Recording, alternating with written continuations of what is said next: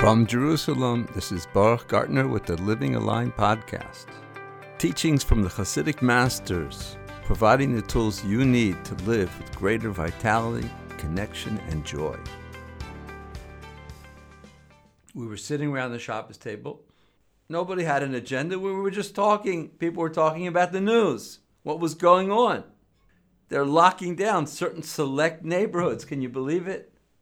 We're talking about the 13-year-old girl, which I personally happen to know, the person that took the video. A girl took her mask off to take a drink, and 3 policemen surround her. A 13-year-old girl, and they want to give her a ticket. She's crying. Somebody gives her a cell phone. Mommy, I just took off my mask to take a drink. Nobody can believe what's going on. And my dear son-in-law, who's a serious Breslever, and he listens to everything Reb Nachman says. He says, I can't take all this news since the corona. I can't take it. I said, Yechiel. The Rebbe said, how can you live without the news? So he said to me, he goes, Reb Nachman didn't have news like our news today. Reb Nosson says clearly, of course, the news of today was never, ever in the world. This is news for us today. So I said to him, you got to know how to look at the news. Every single day, spewed out into the world, is fake news with a point of truth at the center. And every single day, most of the world goes for the bait. And most people believe the lies. And they hate what's going on. And they resist everything about the world and their lives. And they miss the point. Hashem is communicating with us every single day. Hashem creates the world new with news. New news. According to their Arizal, these 2 months, Tammuz and Av, correspond to the right and left eye. And it's hinted at the months that the Beis Hamikdash was destroyed, and the verse, Eini, Eini, Yarda, Mayim. My eye sheds tears. Specifically because of this reason, there's a hint to us. In all these parshas, it talks about the eyes. The Jewish people went out of Mitzrayim and they're covering the eyes of the land. It says the Sfas Emes that the Jewish people covered their external eye. On the other hand, it says that Bilam twice acclaims himself to being both Shasum Ayin and Galui Einayim. One means covered over eyes and one means revealed eyes. And we all know that our kids come back from school with pictures of Bilam with a patch over his eyes.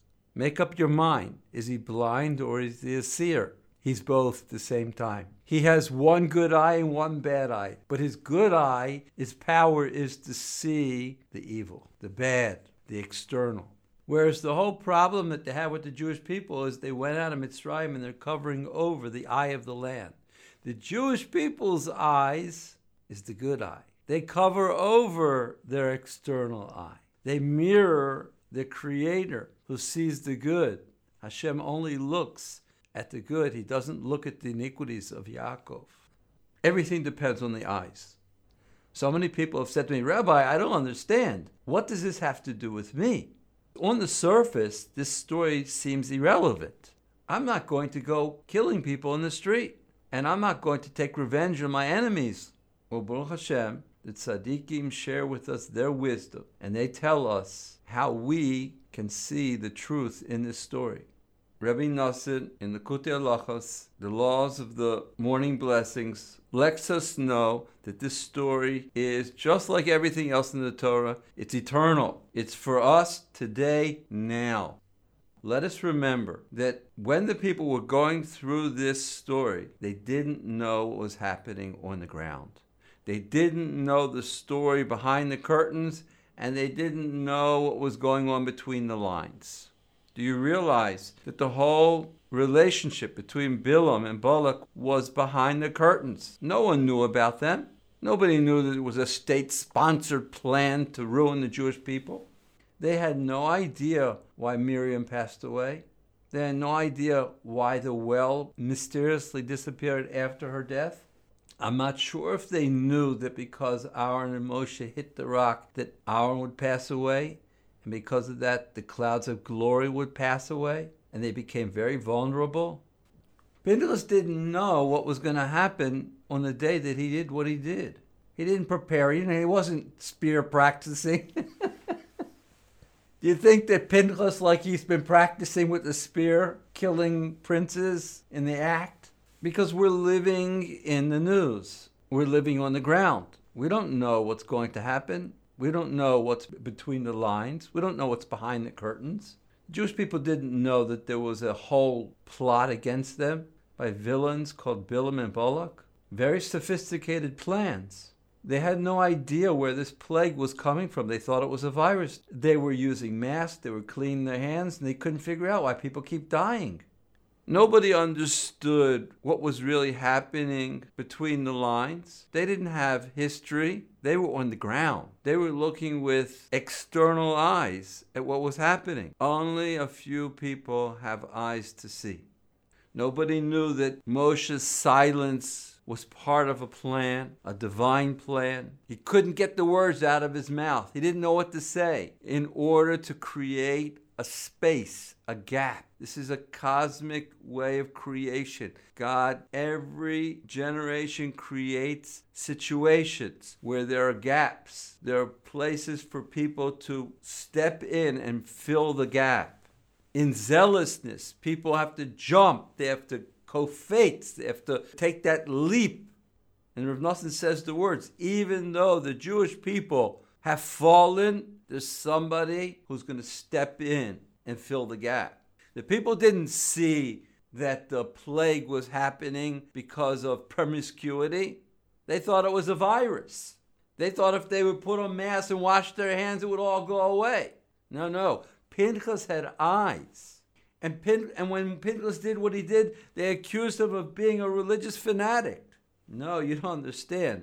Pinchas had a yud added to his name.